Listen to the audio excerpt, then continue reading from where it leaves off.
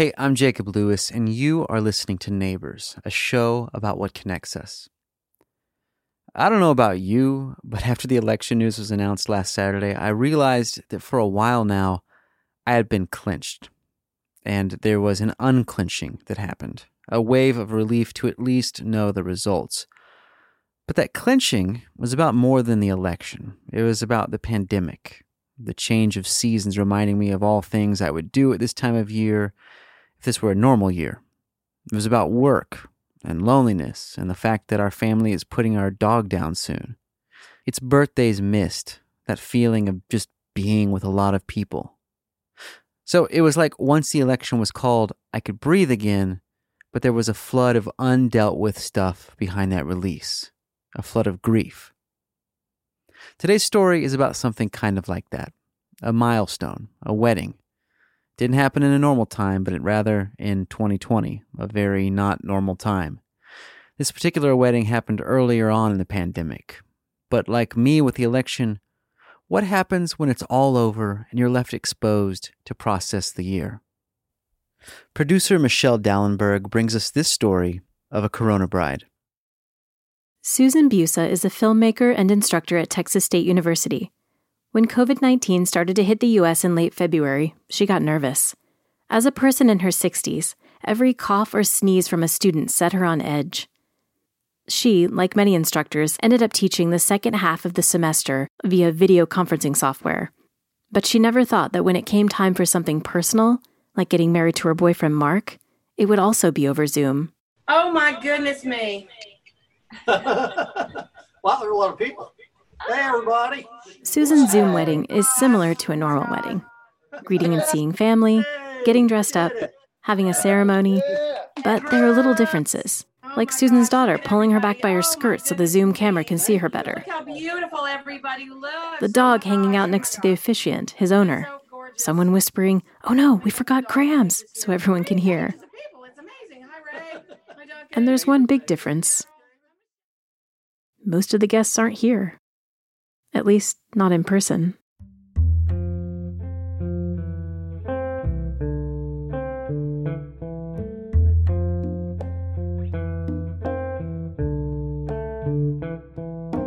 So what does it mean to be a Corona bride? It means that you had planned your wedding and everything was a go, and then Corona showed up and you had to either cancel, postpone, delay. It really affected your wedding plans, your honeymoon plans, everything.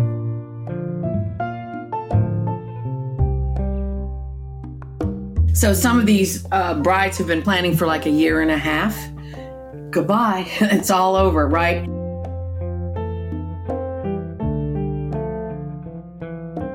Susan's wedding was supposed to be at a beautiful vacation home in Texas, next to a river, under a pavilion with friends and family from all over the country. After the wedding, the guests would picnic on the lawn. Susan and Mark had spent weeks going around to all the Goodwills in Austin, buying up every wicker basket they could find. Each table would have this giant basket full of fried chicken wings, potato salad, just a couple of bottles of wine and stuff. And each table would then eat family style out of this ginormous picnic basket. Susan met Mark on a dating site in 2015. Susan is 60 years old. She has 2 adult children. After her first marriage ended 20 years ago, she was cautious about getting back into dating. I really picked out relationships that I could not possibly have a commitment in. That's what I did. But then she met Mark. After a few dates, he was all in, but Susan took a little longer. What made you fall in love with him? Over time, I got to see the content of his character. That's what did it. I trusted him. I got to trust him. Susan worked at a store. While they were dating, Mark would show up with lunch, lettuce wraps that he made himself. Like a little bit too much mustard that smushed everywhere, and he had gone home and made it and wrapped it up. It was so adorable. Stupid lettuce wraps is kind of what finally sort of melted my heart because it was so dear. And one day he came in and my heart went flippity-flop. Susan and Mark had been living together since 2016, not worried about getting married. But then Susan started thinking, I want to be sure that you get my Social Security if I pass away. These are the things you think about when you're 60.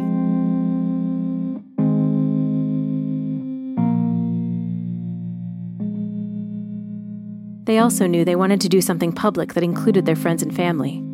I'm making a commitment to Mark, but I'm also committing my friendship group and my family into loving him as well.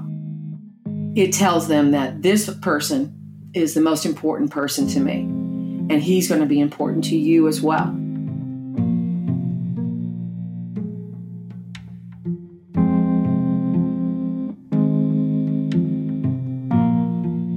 As the world went on lockdown when COVID-19 hit, Susan and Mark wondered what to do about their wedding in May.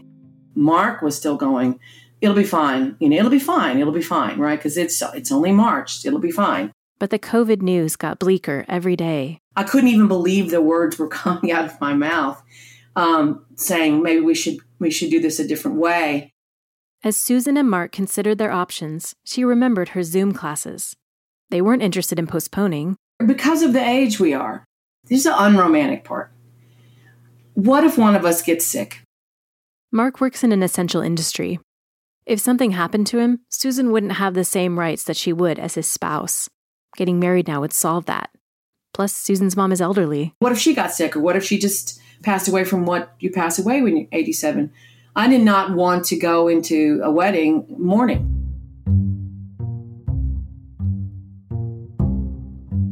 Well, let me tell you, planning a wedding on Zoom, that's a whole romantic comedy all by itself. Things had to dramatically change. They switched their venue to her sister's deck, which overlooks the Austin Greenbelt. Their officiant was now Susan's brother-in-law. Susan's daughter and son-in-law were some of the few who could be there in person because they also live in Austin. They'd be the matron of honor and groomsmen. Figuring out their side of things was easy. It was the guests that were the hard part, like using FaceTime to help her elderly mother download Zoom. The hilarious part, I kept saying, Mom, just put your phone up to the computer so I can see what's going on. And she'd press it up right up to the computer or have it down. I said, no, I'm looking at the coffee table. I said, no, Mom, just put the camera back to your face. Put the phone back to your face. So she's showing me her forehead. I said, all you got to do is just hold the camera in front of your face like a mirror.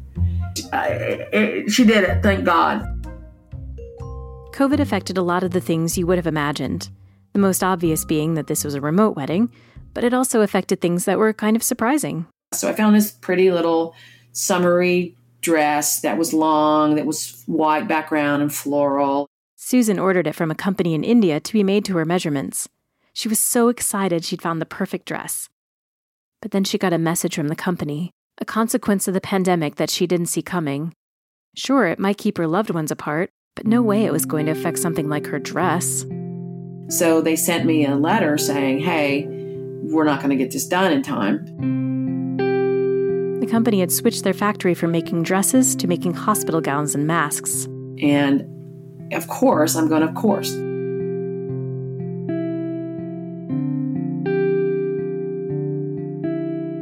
So Susan had to give up her dream dress. She searched online for something different. She found a dress that was similar to the first one. Summery, long, floral, with a white background.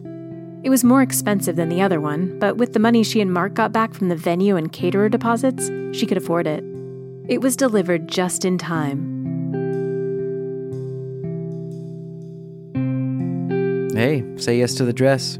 I don't even know what that show's about. Stay with us to hear how this wedding goes right after the break.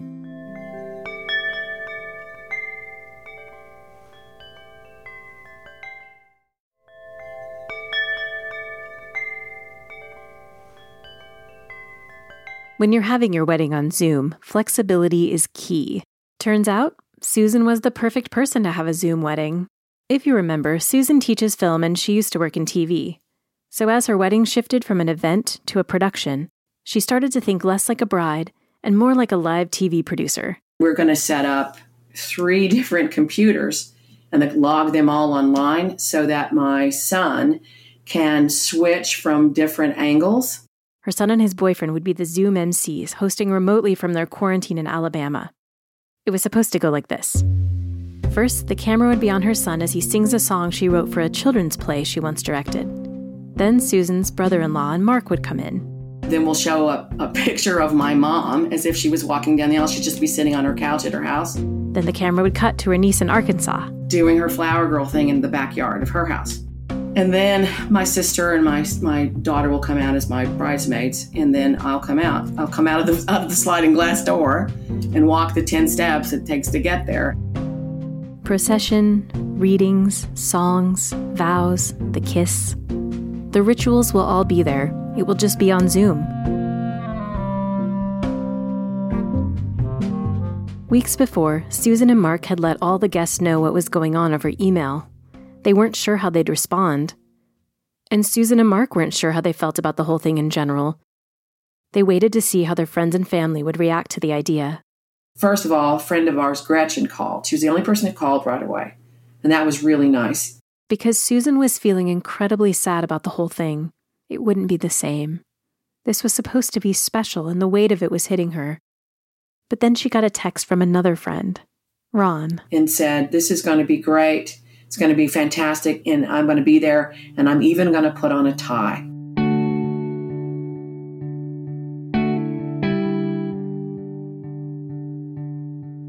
And that turned the ship around for me. When he said, I'm even going to put on a tie.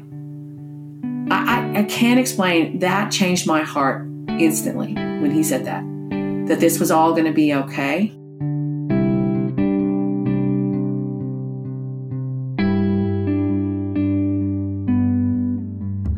Mark, I'm here already. Oh my God. It's the day of the wedding. The guests sign on to Zoom one by one for a pre-ceremony happy hour. BYOB, of course. There are 3 full pages of faces on the screen, arranged in rows, Brady Bunch style. Everyone is dressed up, some sitting on living room couches, some at their kitchen tables, some lounging outside in their backyards, all of them excited to celebrate Susan and Mark. Hi. Hi. Hi.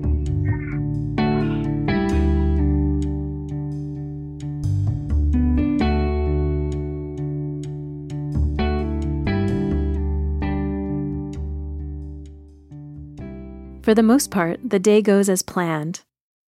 The ceremony begins with a short procession onto Susan's sister's back porch. Zooming in from Alabama, her son Jack sings Lovely Day, a song Susan wrote. We'll take all day just to play, drift away, what do you say? 'Cause today is such a lovely, lovely day. With this ring, Mark, with this ring, I promise to stand with you I promise to stand with you as we share this life as we share this life and cherish the memories and cherish the memories we make together. we make together. By the power vested in me by the state of Texas, I now pronounce you husband and wife. Mark, you may kiss your bride.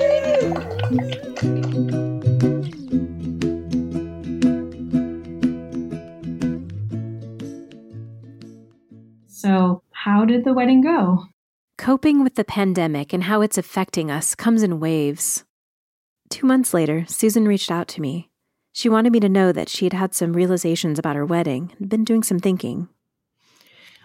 You know, the wedding was lovely and touching and all that kind of stuff.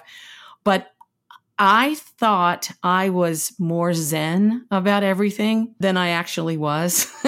Some things came up that Susan didn't expect, like when she was getting ready for the ceremony. She had some sweet moments with her daughter and her sister, but I was kind of by myself getting dressed because the few people that were there had things to do. before COVID, she'd pictured herself surrounded by women, doing each other's hair, helping each other get dressed, drinking mimosas, and just being together. I think the ritual of passing from being one kind of person to being another kind of person, those things, those are I think, healing and important. What it really did was it made me respect how important the community of women really, truly is. Because I did note the absence. Let's put it that way. I noted the absence. Susan had another letdown on the way to their honeymoon on the Texas coast. She got some disappointing news. The front camera that was supposed to stream and record the wedding had gotten knocked out of place. So the view of the guests and the only recording of their wedding had been from behind. She was devastated. Oh my God, it's just ruined. Why didn't the camera, I was like in the grips of insanity is really what it was. And Mark is like, here we are starting our marriage life and I'm bouncing off the walls of the car because that front camera hadn't worked. It wasn't about the camera. The news broke something open in Susan. It felt like an acknowledgement emotionally that I had been ignoring about how much tension and how much stress and how much sorrow the world situation had been causing me. Susan had been so focused on making the best of things that she hadn't had time to mourn what would have been. She was happy with the way things turned out. But you do have a sense of regret that you didn't get to have everybody there in person. And it was because the enormity of where we are on the timeline of the world and what's going on right now, that's what got to me all of a sudden. It just felt really massive that we really couldn't be together. We really weren't there. That really, so that tiny little thing of that front camera made me kind of lose my mind for a little bit. COVID has forced many of us into isolation, physically distant from the people we love. Some of us are struggling, lacking physical touch and in-person connections. We're not sure when things will get back to a sort of normal. We did it. Okay, so let's sit down. Watching Susan and Mark's wedding is bittersweet. It's full of love, but it's hard not to think of the joyful riverside picnic that would have followed the ceremony. The hugs, the jokes, the conversations with friends and family that would have happened. But Susan finds an opportunity for growth in it all. It was eye-opening. It shows the value of community. And we are, and we still are, in a time period where we're not really able to have person-to-person community. And I think we as human beings, it is important to who we are spiritually and emotionally and physically to have that community, and it made me really respect it and not take it for granted anymore. Community is community, no matter how you find it. If we can stay connected to each other right now, somehow anchor the big rituals of life however we can, our post-pandemic reunions will be even sweeter. Susan and Mark's wedding is a reminder of how important it is to keep our people close, even if it's over a computer screen. Hi, Gigi. We mentioned you in the vows.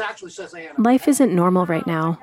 We're all experiencing different kinds of loss. But sometimes, in spite of it all, we have some really good days.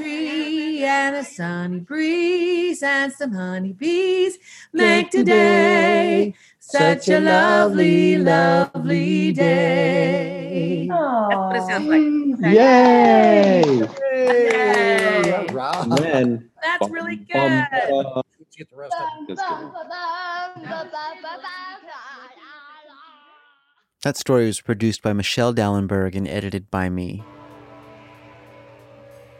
Special thanks to those who are members of the neighborhood on Patreon. If you want to support the show and telling stories like this about connecting to the humans around us, throw us a few bucks at patreon.com/neighbors. You can join our kind, intelligent, and thoughtful community there, as well as get a few extra things. Our sonic logo at the top of the show is from Dallas Taylor and DeFacto Sound. You can check out his podcast, 20,000 Hertz, anywhere you get podcasts.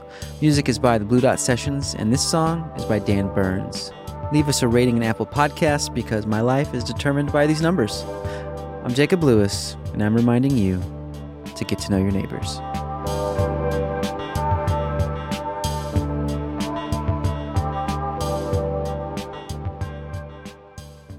Neighbors is a production of Great Feeling Studios.